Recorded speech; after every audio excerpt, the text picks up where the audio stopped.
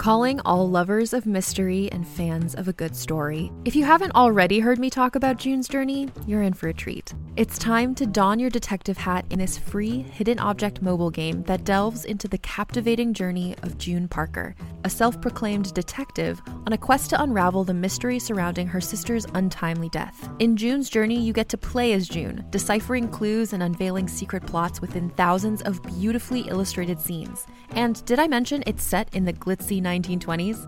New chapters are added weekly, so you will never run out of new thrills to uncover, and you can also personalize and decorate your very own Orchid Island where the story takes place.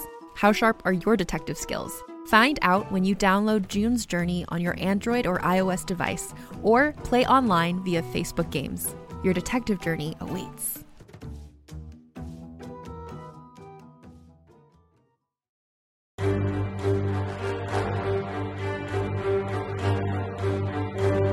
Max Quick, Book 2, The Two Travelers, by Mark Jeffrey, read by the author.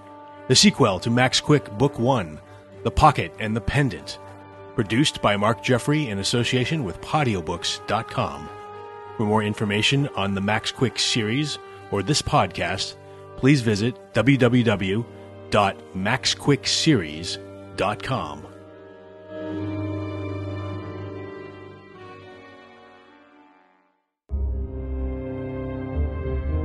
12. The Dark Victorian. Casey knew that she shouldn't, but she just had to. She was reasonably sure that Blackthorn was a Nibirian, but she had to prove it beyond a shadow of a doubt. To herself as much as to Sasha, Cody, and Logan. And she needed to know what that black-hearted son of a gun was up to. Of course, it was probably an escape plan. He and his fellow Centurions were prisoners in the Gyp, just as much as she was, and they wanted to break out. He was working on something. She felt certain of that. He wouldn't just be taking this imprisonment and lying down. And the answers, or at least some clues, might be in his house. She had to get inside and snoop around when he wasn't there. And that was the part she knew she shouldn't do, but she just had to. If she could learn how he meant to escape, it might tell her how to get out of here as well. Or at the very least, it might inform her as to the true nature of what this place, Arturo Gyp, actually was. It had been on her mind even more relentlessly ever since she'd seen the parallel between Arturo Gyp and the story of Indra and the ants. The idea of being trapped somehow in a cycle had struck a chord. Something about it rang true, and it was imperative that they break free, and soon. But Logan or Cody would never approve. And Sasha would give her a tongue lashing. They would try to stop her. Therefore, she couldn't tell them. This was a solo mission. She felt bad about it, but she also felt a sense of urgency. Some event was approaching. Something important. She felt it in her bones. She had to be ready. And they had to get back on Anki's trail. It had been nearly 2 months since their arrival in the Gyp. The crazy old man might be anywhere now. She wondered how Max and Ian were doing on their mission for the upteenth time. But however they were faring, Casey was certain they weren't just waiting things out in some teepee, sitting on their hands. They were doing things, sneaking around, working towards their goal. And she felt more confident since learning how to handle a gun. She had to admit it. She was still no match for Blackthorn, that was for sure.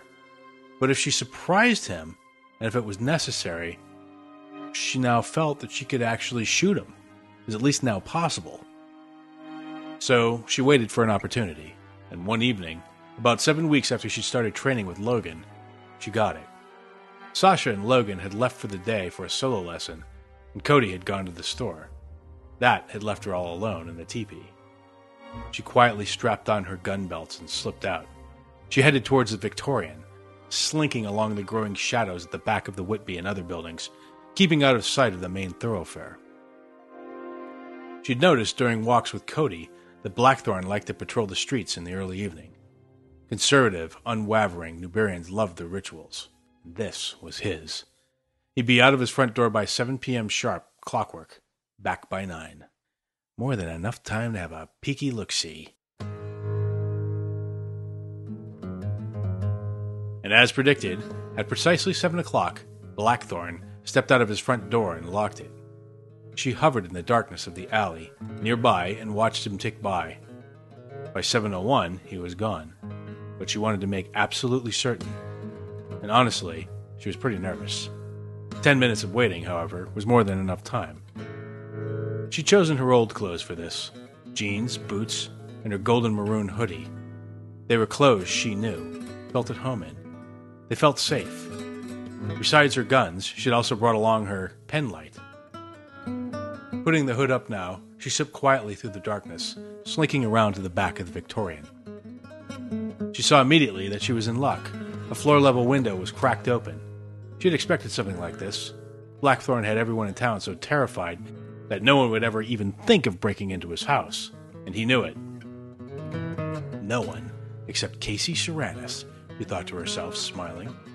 In moments, she'd lifted the wooden window and slipped inside.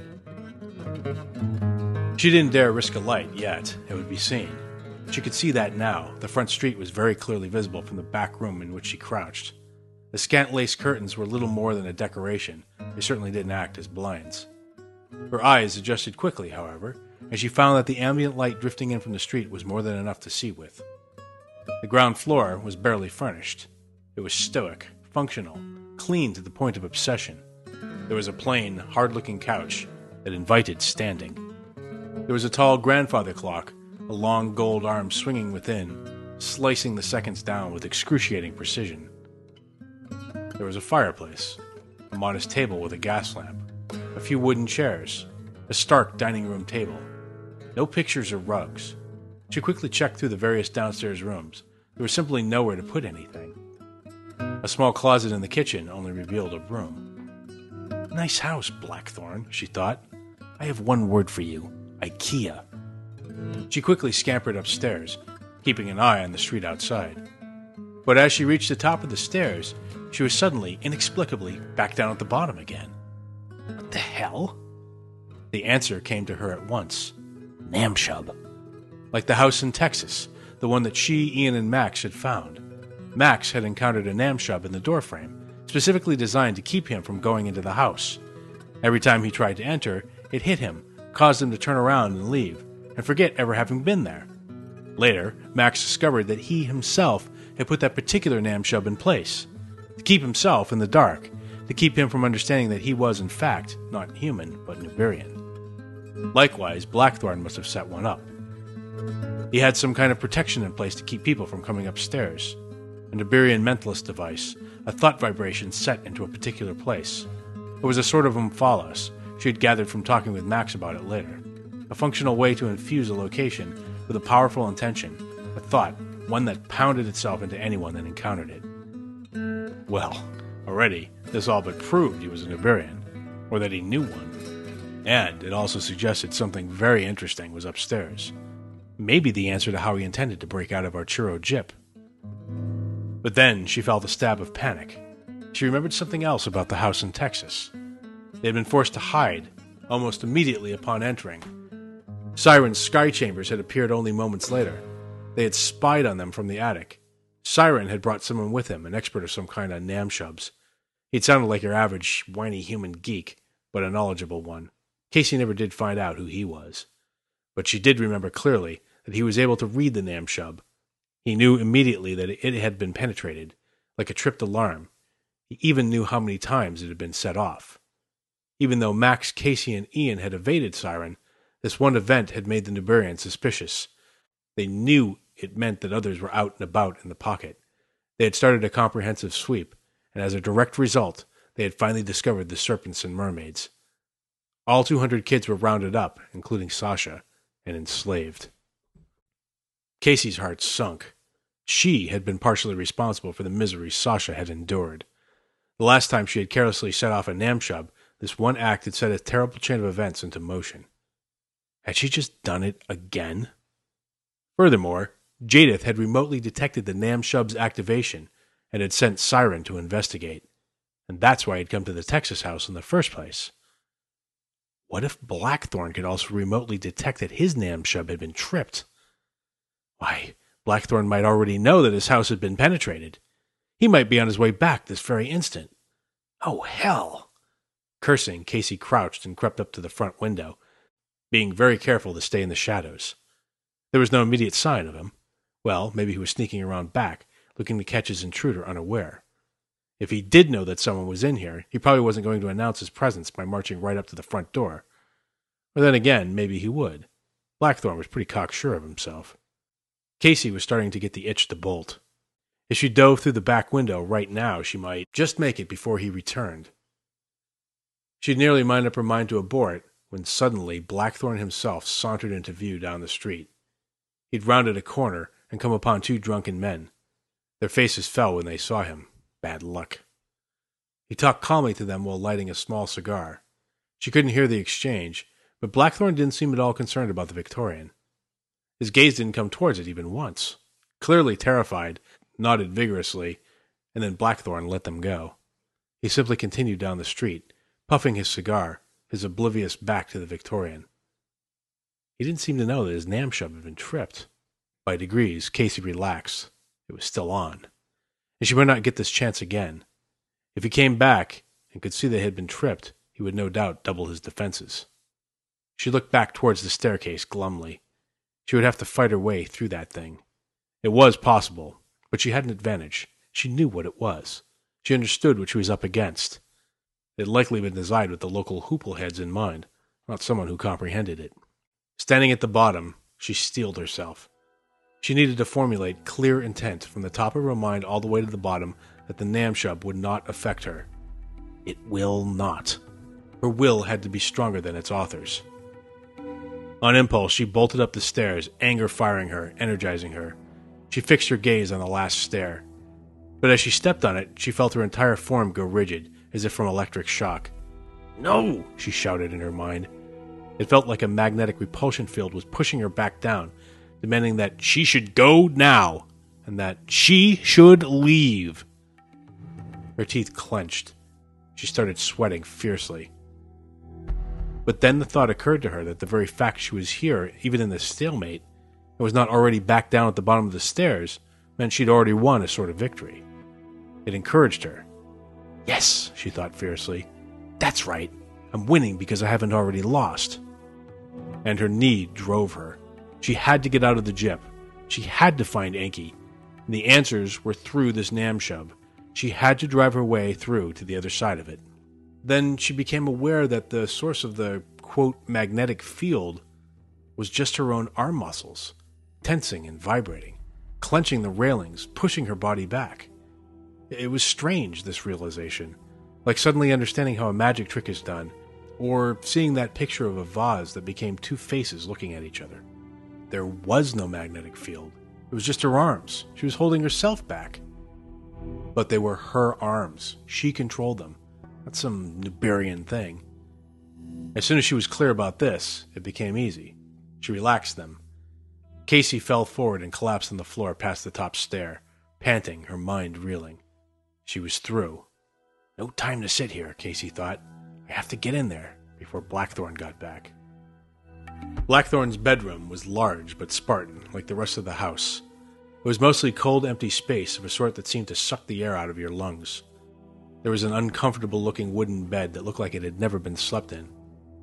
There was a black trunk and dresser. But no mirror, she noted. Blackthorn didn't like to look at himself. In the closet, she found several changes of his black clothes, all exactly the same. Of course, she thought. It would have been funny if she weren't so nervous. But she didn't find anything obviously out of the ordinary. The dresser contained only clothes. She opened the trunk and carefully rummaged through it. There were a couple of guns. Normal guns. Not like the beautiful and terrible black and gold guns she'd seen him carry. There was a large, neat stack of fresh white cloth. For cleaning, it seemed. And some papers. A few bars of gold bullion. But nothing distinctly Nuberian. There was a lone black wooden chair and a small desk near the window. Almost like a school desk more than anything else. It was the one thing that appeared out of place in this entire house. As Casey approached, she saw carved into the desk in several places was a single word. It looked like it might have been a name. The name had been carved over and over again and crossed out. It looked as if someone had gone mad at this desk. Casey tried to make out what the word was. It looked like 9 or 10 letters and clearly began with a K. In another place, she made out an R in the middle and an A near the end, but not the last letter. But try as she might, she couldn't make out any more. There was only one other room down the hallway. Casey quickly entered it. There were a few stacks of furniture, pretty things, a large mirror, a kitchen table and chairs, a love seat, rugs and draperies, another mirror. It was as if these everyday things annoyed or bothered him, and so he had flung them into the room and forgotten about them entirely. It was a shame. If these things were used in the house, it could actually be a comfy sort of place, instead of the cold, stark, monochromatic crypt that it was. Satisfied that there was nothing of interest in this room either, Casey scratched her head. She had already searched the whole upstairs and found nothing, yet the namshub on the staircase had been put in place for a reason. It was guarding something. It had to be. A possible answer occurred to her. Maybe it guards Blackthorn while he's sleeping. But she pushed the idea away as soon as it occurred to her. Blackthorn seemed like a light sleeper. He undoubtedly was always alert of his surroundings, even when napping. Not that she could imagine him even sleeping at all. No, there was something else up here. She'd missed it. She suddenly felt sure of it. She went back into Blackthorn's bedroom and stared a hole into it. She pushed along the walls, methodically circling the room. Was there a hidden compartment? Something where he might keep things he wished no one to see. Casey knocked lightly, listening for something that sounded hollow, but the wooden walls seemed solid all around. Yet on the far side of the room, by the bedroom window in the back of the Victorian, she saw the faint, wispy outlines of a geometric shape at hand level. It looked like an octagon. It can't be that easy, can it? Casey thought. But maybe it was. Maybe Blackthorn was just that sure of himself. She pushed on it. There was a grating noise, and a round section of wall nearby suddenly pushed back and then rolled into the wall. Casey jumped in surprise. But she was also delighted. This was exactly the sort of thing she was hoping to find. The open compartment now revealed was a short, round hallway. The curved walls were made of a pearly white substance that gave off a faint, watery glow or reflection. Casey held her penlight ready, but found she wouldn't have to use it. There was more than enough shimmering ambient light in here to see clearly. The surfaces were serene and exotic, organic, and jarringly incongruent with the Victorian's rugged frontier sensibilities. Casey smiled despite herself, but there was something completely familiar about the style of this hallway. She'd seen it before. It was exactly like the inside of a sky chamber. Blackthorn had a Nuberian compartment built into his Victorian. But what was such an otherworldly compartment doing in Blackthorn's home? Why not just a normal secret compartment? Made of wood. But there was another surprise. For in a group in the back of the room lay 3 large jewels. Omphalos, the Nuberian gemstones that bent reality. Hello, Casey thought. And these 3 looked like the right size and shape to have originally been part of the crashed sky chamber in the desert. Blackthorn, or someone, had evidently recovered or salvaged them. Perhaps the Omphalos needed special protection, Casey thought, like radiation shielding or something. A normal wooden compartment wouldn't do the trick. It had to be a vault of some kind that provided the extra shielding, like a lead room. After all, they had been in the gyp now for years. It was likely they would be here for years to come. And in that case, this wasn't a secret compartment at all. It was just a compartment. It wasn't meant to be hidden or concealed. Blackthorn simply thought no one would ever dare to come up here, and even if they did, his namshub would stop them. She pressed the octagon again. The chamber closed. No, the purpose of this compartment was to properly store the Omphalos gems. Until he was ready to use them? For what?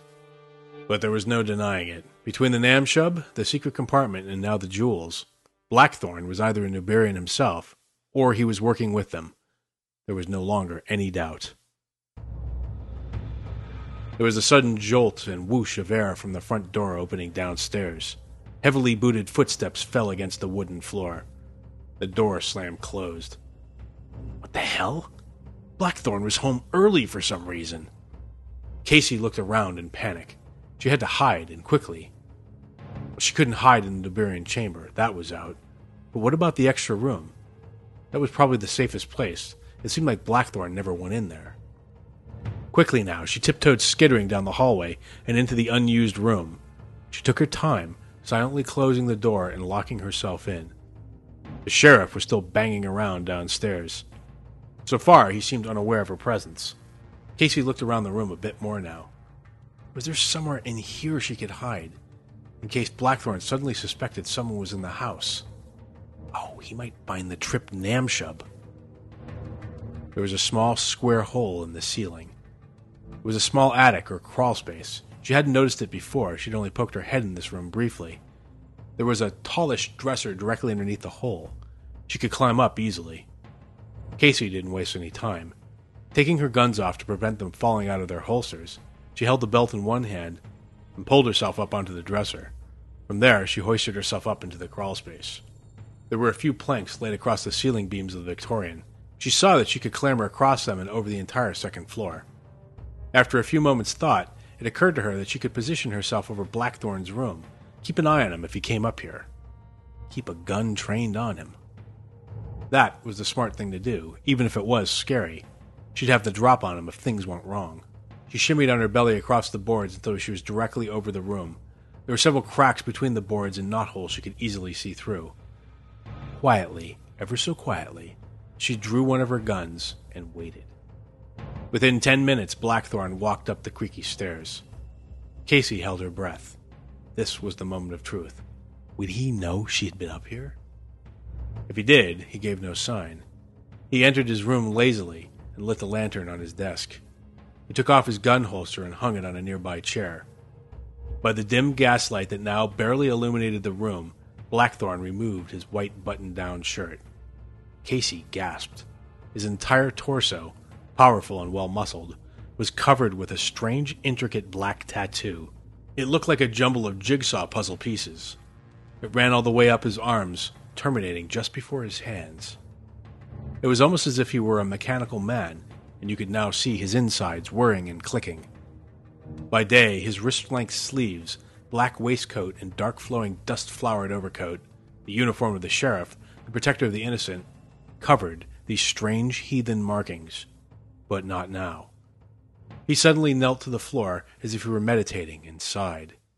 He made a fist. The muscles in his forearm bulged and rippled, shaking under some violent strain.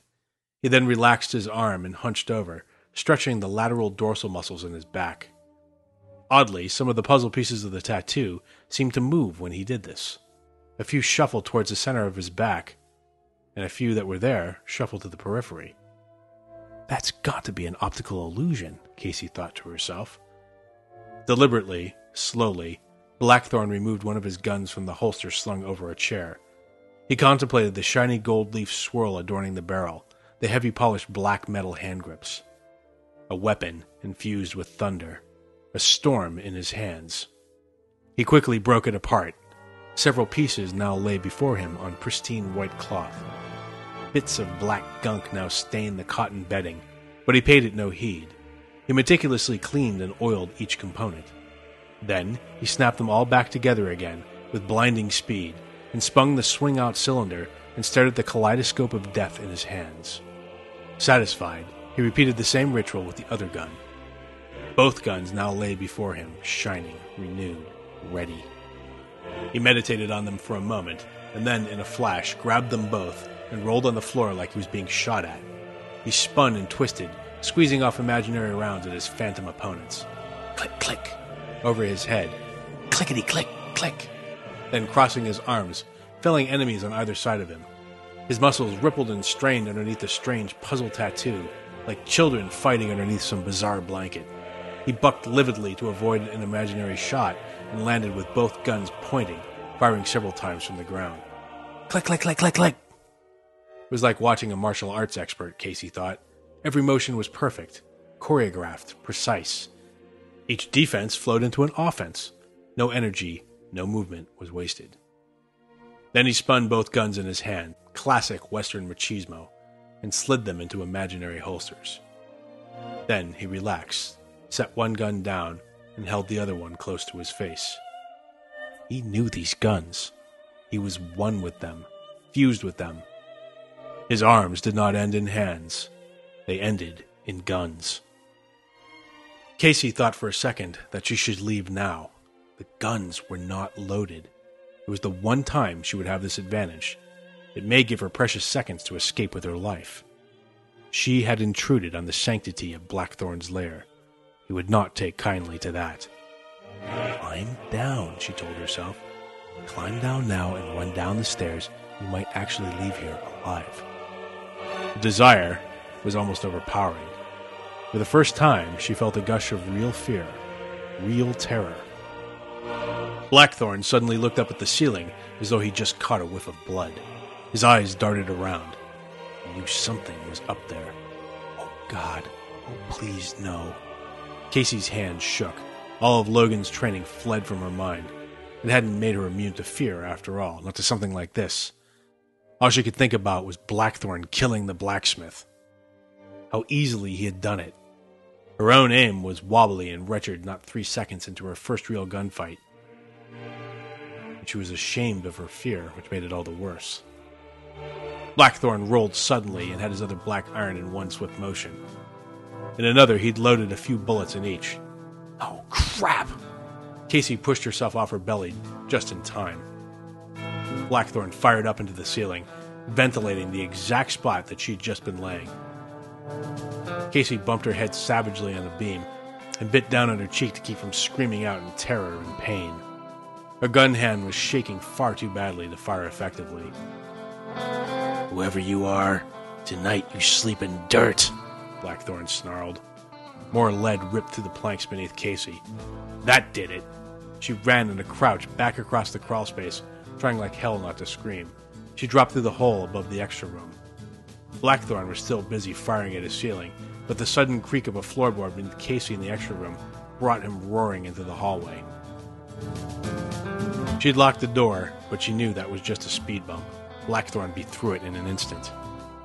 For a split second, she thought of jumping out the window, but she was 2 stories up, and if she didn't break her leg, Blackthorn would just shoot her as she ran moments later.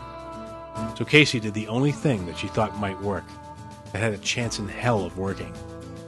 She tore the white covering off the full-length mirror. There was no Omphalos, no Chrononomicon helping her awareness this time. There was just her own awareness and need. She prayed it was enough. It would have to be, for she only had seconds left to live. A bullet tore through the upper part of the wooden door, sending splinters flying. Then Blackthorn threw his weight violently against the area he just shot. The sinews of wood jumped and almost gave. Casey held her breath and dove into the mirror. Another gunshot and another shoulder, the sound of wood ripping to shreds. Casey wasn't even sure she'd made it through the glass until she heard it shatter behind her. Blackthorn shot it to pieces within seconds of her entering it. She could see him now on the other side, a mystified gorilla. She watched the pieces and shards now splashing around the extra room. He was thoroughly confused. He had been so certain someone was in here. Sure enough, he sprang to the window next to see if anyone had jumped down. And then she lost track of him in the darkness of the nether continuum behind the mirror, the other side of the looking glass. Casey was a wreck. Her breathing was rusty and ragged, but she was relieved for the moment at her escape. However, this quickly gave way to a feeling of being suffocated by the void-soaked, inky blackness all around her. She'd never liked the weird subworld of mirrors. It was like floating in an endless, cold, dark sea. She had to get out of here before she had a panic attack. Ever since she'd entered mirrors a few times during the pocket, she'd had a recurring nightmare that she would enter a mirror and find that she couldn't return again to the normal world. It would swallow her whole and forever. She'd read somewhere that primitives wouldn't allow mirrors in their houses. They understood that they were portals. With a start, she wondered whether it was why Blackthorn had locked all of his mirrors up in the room in the first place. Perhaps to keep people from entering his house through them? There was a light in the darkness up there a bit on the left. She focused all her energy on getting to that light, getting the hell out of here before she freaked. She arrived and realized with a start she was looking out of the mirror over the bar at the Lucky 13. But weirdly, all the people were outside, or in the doorway looking outside. Of course, she thought. They were wondering what all the gunfire over the Victorian was about. Taking advantage of this distraction, she lurched forward and popped out of the mirror. She felt like a scraggly rag doll behind the bar with a thud. But she was alive, and she knew a whole lot more than she had before. Eldon was outside with the others, luckily. She scooted around the bar and slinked into a chair in the corner as though she'd been there the entire night.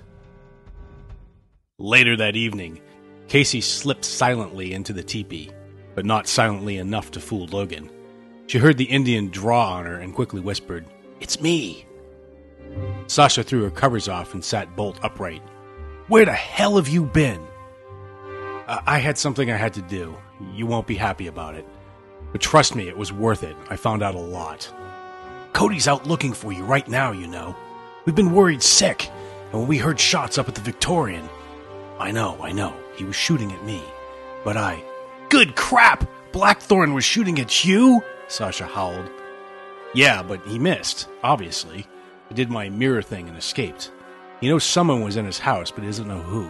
Sasha was shaking with fright and anger all at once. Casey! I know. I told you wouldn't like it. I'm sorry I frightened you. But just be quiet for a minute. It was all worth it. Listen to what I found out. Blackthorn has a Namshub in his house, and he has a secret compartment in his wall. It looks exactly like a little mini sky chamber. It was definitely Niburian, and he has 3 Umphalos hidden in there. They look like the missing gems from the crashed sky chamber. In short, there's no longer any doubt. Blackthorn is a Niburian. Sasha stared at her dumbfounded. You're sure, aren't you? Positive. Sasha took this in for a moment. Wow. I kind of doubted it, to be honest. And I still doubt it, Cody grumbled, poking his head into the teepee. Cody, Casey said. You, young miss. You gave us quite a scare. That wasn't a very nice thing to do. I know, Casey said sheepishly. But I had to. We had to know. Cody nodded. I understand. But next time, trust us. Let us help you. Don't just go off by yourself on these solo missions anymore. And then more quietly, it's not fair to the people who love you. Casey nodded, suddenly with tears in her eyes. I know this isn't the first time you've done this, Sasha said. You were up to something that morning I took a bath at the Whitby. And it wasn't just to check out the Sheridan brothers harassing Logan. You were gone long before that started. Casey nodded again and decided to fess up. I know. I was spying on Blackthorn again that time also. He went into the fortune tellers. I snuck under the boardwalk and listened in. Cody and Sasha just stared at her. No more of this, Casey, Cody said. Please. If we're going to do these things, and they really are necessary, then let's do them together. We can help you. Casey nodded the third time.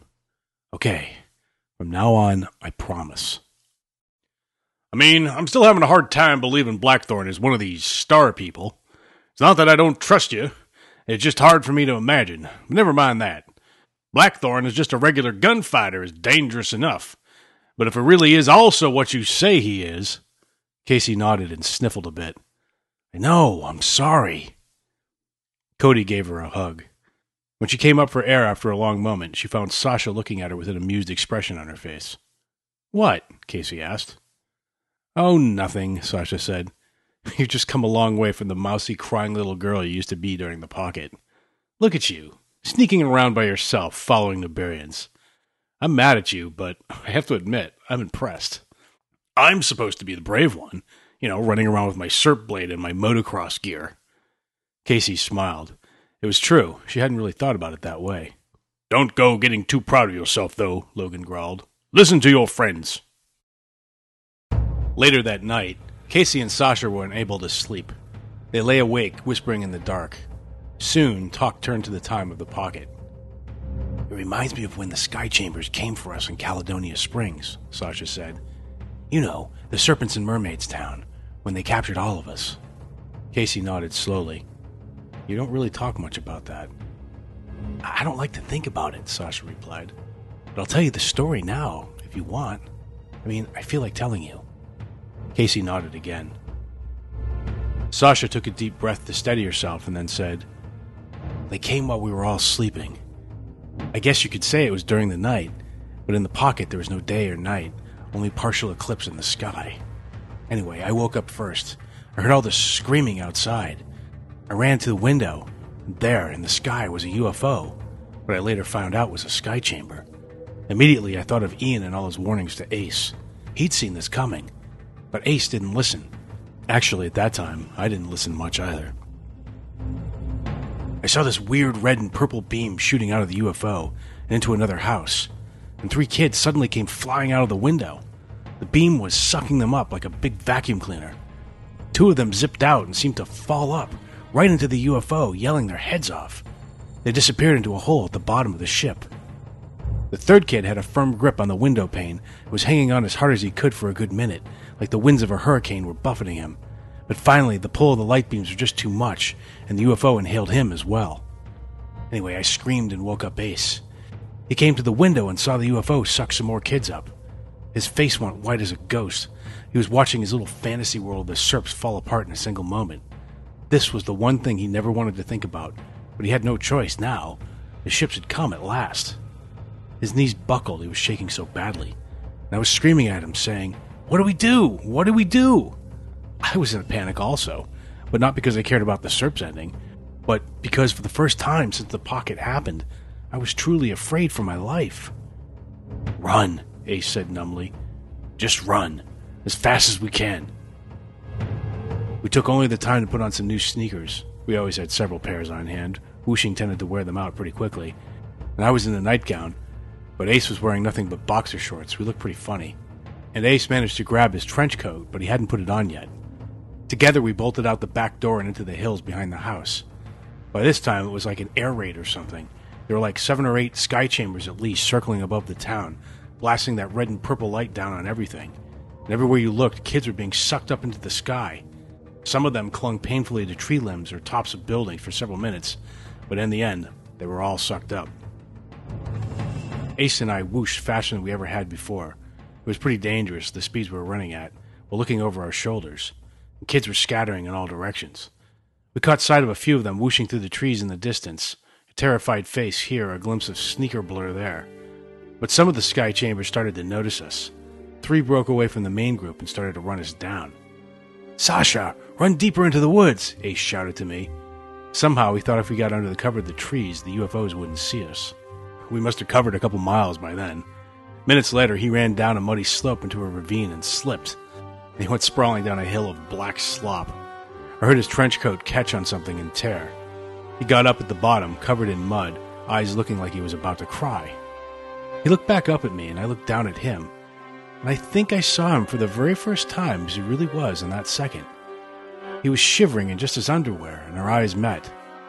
Then he caught sight of a sky chamber over my shoulder. Without a second thought, he left me behind and whooshed as fast as he could deeper into the woods. I just stared at his back as he ran away. I couldn't believe it. He'd actually just left me behind. I was still in shock when a purple light enveloped me. I squinted and could barely see. I felt suddenly lighter, and then I was falling up. I screamed. I could see the whole neighborhood rushing away beneath me, like I was looking at a toy town or out the window of an airplane. But this lasted only a moment. Within 3 seconds, I was slipping through this weird honeycomb tube tunnel thing inside the bottom of the sky chamber. I went around a few corners, and then I went down this white tube like a water slide. It dropped me on this big white room shaped like a tall dome. There were about 50 other kids in here, all in various stages of dress. Most of them had been caught sleeping. Many had only woken up once they were in the air. A few even had their sleeping bags and blankets still with them. One kid helped me to my feet. Everywhere I looked, I saw glum, terrified faces. Nobody said anything. We all thought we were going to die. Not more than a few minutes later, Ace fell from the same slide thing at the top of the chamber. He landed on the floor with a squishy splash of mud. The kids all recognized him right away, of course, and backed up. They didn't know whether he knew anything about what was going on. After all, Ace claimed to have started the pocket. Maybe these UFOs were friends of his or something. But after a few minutes, Ace stood up, looking badly scared. There he was, in his underwear and sneakers, covered in mud, and their brains finally started working. Ace didn't know any more than they did. He was a prisoner, just like they were. He'd been lying to them this whole time. They'd just gotten their first peek behind the curtain, and it turned out the wizard was nothing more than a stupid bully. Ace just stood there and looked around the room of 50 kids. Nobody said anything, but the looks in their eyes were different now. They were pissed off. They'd been lied to, and they weren't happy about it. And Ace wasn't happy about the way they were all looking back at him. He was used to more respect. He looked like he was going to say something when he suddenly saw me. I glared at him and shook my head. No. These kids were liable to kill him if he opened his mouth. Ace looked like he was going to crack in half. He couldn't become a nobody, not after having all that power for so long. He didn't know what to do. Slowly, he put his torn trench coat on, covering himself with as much dignity as he could muster. But then a door opened in the chamber.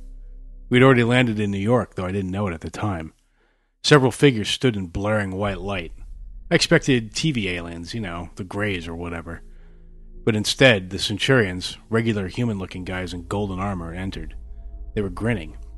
Mofdet was with them. He said, "Children of the black-headed ones, thy lives are now forfeit, but we shall lease them back to you in return for thy slavery." I had no idea what he was talking about. They chained us all together. We were led outside, and I suddenly realized we were in New York. I could see the Empire State Building from where we were. We were brought together with several other groups of kids, all chained up like we were. And I looked around and I realized I'd gotten us. All of us. Every single one of the serpents and mermaids had been captured. And that's when I thought of you and Max and Ian. I wondered whether they'd caught you three yet. I figured they probably had, but I secretly hoped not. Later that day, Mofdet led us into the mothership, the giant sky chamber on the Great Lawn. There was this huge room inside, like a cathedral, something they called the Halls of Thunder. They made us march up the aisle one by one to the front. Kids were screaming when they got up there, but we couldn't see why. And then it was my turn. I was terrified. Why was everyone screaming? It looked like they were only up there for a second. And they walked me up to the front and stopped me in front of Mofdet. He smiled and said something in another language. Something old, ancient, sinister. He took my hand, and before I knew it was happening, he held a white-hot gemstone to the back of it. So, this is why everyone was screaming, I remember thinking, and then being surprised by the sound of my own howling. Then it was over. I looked down at the back of my hand. There, my shiny new sunbolt tattoo was, still smoking. Somebody was talking in my ear as I stared at it, telling me it meant that I was a slave now of the House of Jadith. Sasha looked down at the ground while Casey stared at the tattoo on her hand. I never felt so scared in my entire life as I did that moment. Casey nodded. "And what about now, here in the Gyp?" Sasha shrugged. "Oh, I'm terrified, but it's different. I mean, I lived through it once, and at the time I didn't know whether it was possible to live through something like that and come out of it okay. And now I do. I know it's possible, deep in my heart of hearts. But I'm still terrified, Case, almost as bad as I was on the day I got this tattoo."